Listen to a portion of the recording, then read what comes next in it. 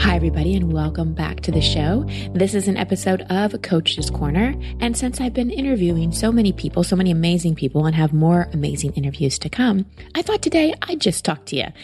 And just remember that every Wednesday, a live life coaching episode goes up. That's where I coach somebody live on the air and then break down the episode and explain why I coached them the way that I did and offer you some takeaways. Today, I wanted to answer a question that someone asked me on Instagram.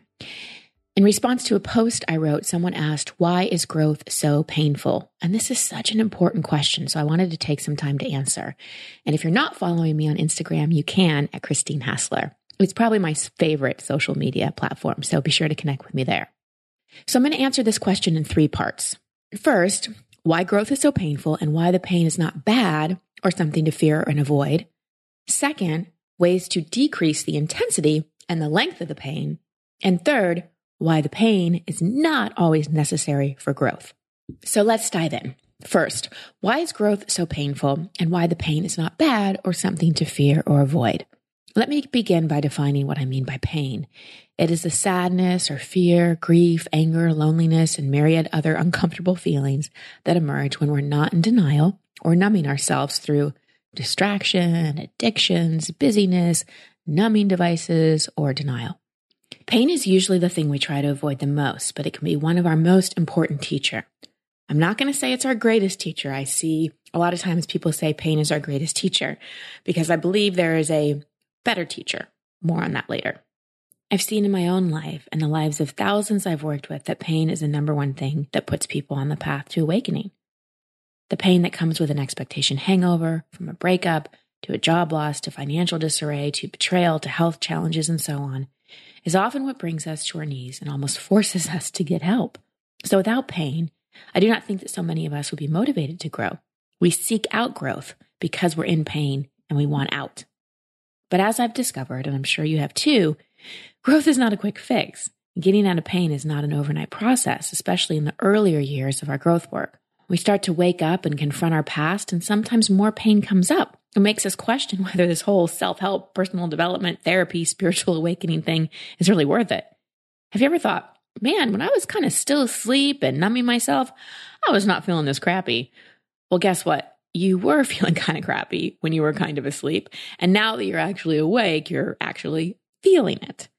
And that's why the pain is not bad or anything to fear. Part of the growth process is looking at our past and finally allowing ourselves to acknowledge and feel a lot of what we've swept under the rug. Just think of how many painful experiences you've endured that you had to keep secret, or were told to be strong and shake it off, or did not have anyone there to hold you and tell you it wasn't your fault. Consider the things you went through as a child or a teenager that were just too much for you to process, so you just had to stuff your feelings away. So when we grow up and begin to parent ourselves and explore those hurt parts, the pain we had to lock away starts to come out. You don't need to be scared of it. It is truly unlocking emotions that want to be free. Which brings me to ways to decrease the intensity and length of the pain. It's painful enough to finally allow ourselves to feel feelings we kept locked inside for years. We add to the pain when we resist it or judge it. We resist it by attempting to process it all with our mind. We talk about it rather than truly feel it.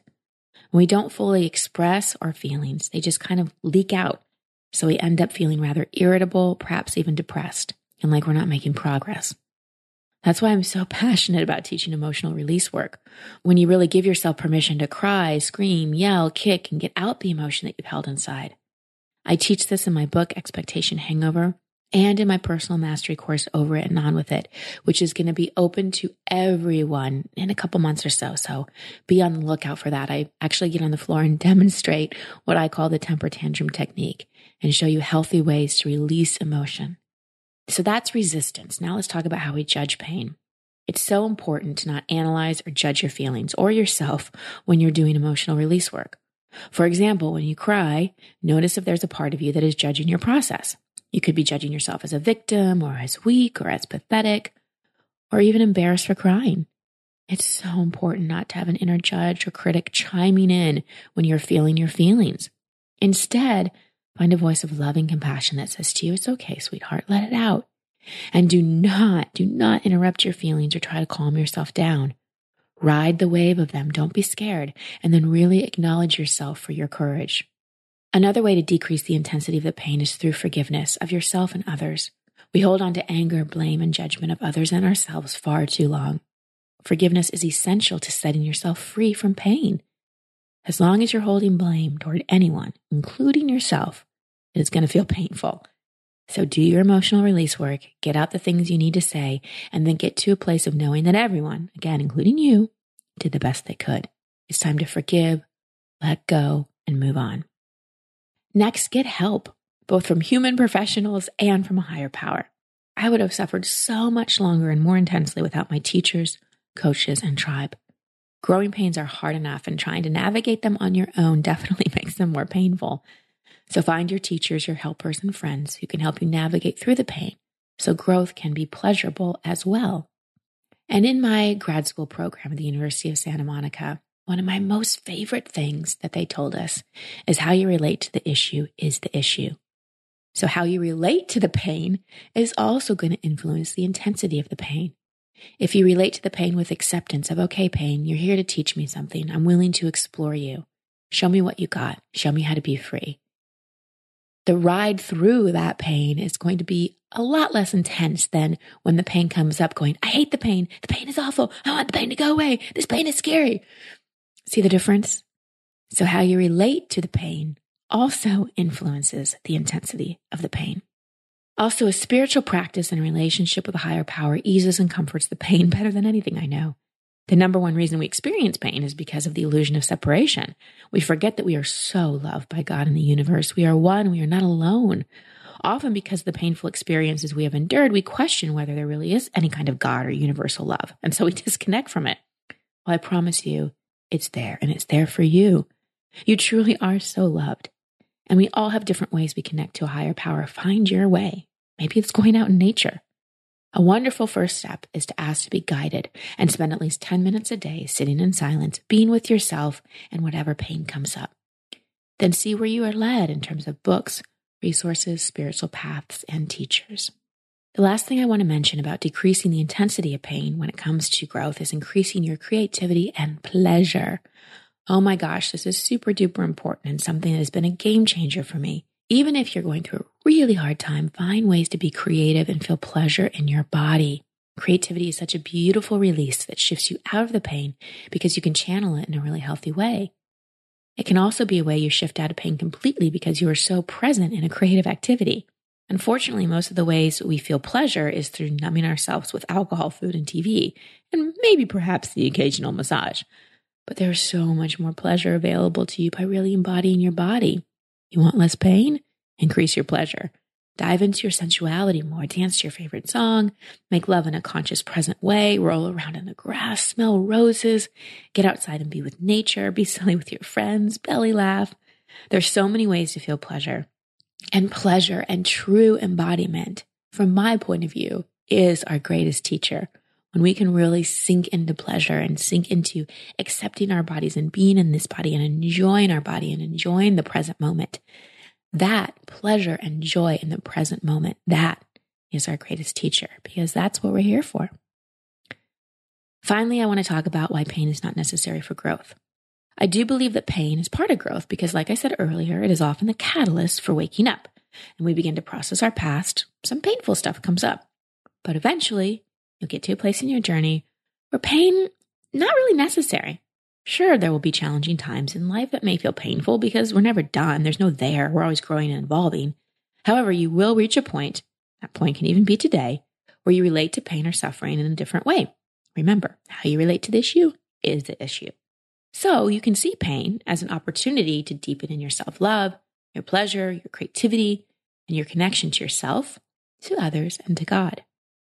There's also so much growth that happens when we commit to a mission. And I'm not just talking about careers. When we commit to being of service and making an impact of any size, we discover so much about ourselves. We teach in any way we grow. Similarly, when we're the student, we grow. Sometimes when we're in so much pain, we become so self-focused and so self-obsessed. That's why I'm mentioning service here. Go help somebody else, even if it's just for a couple hours. Go volunteer. Turn your pain into service and watch it transform.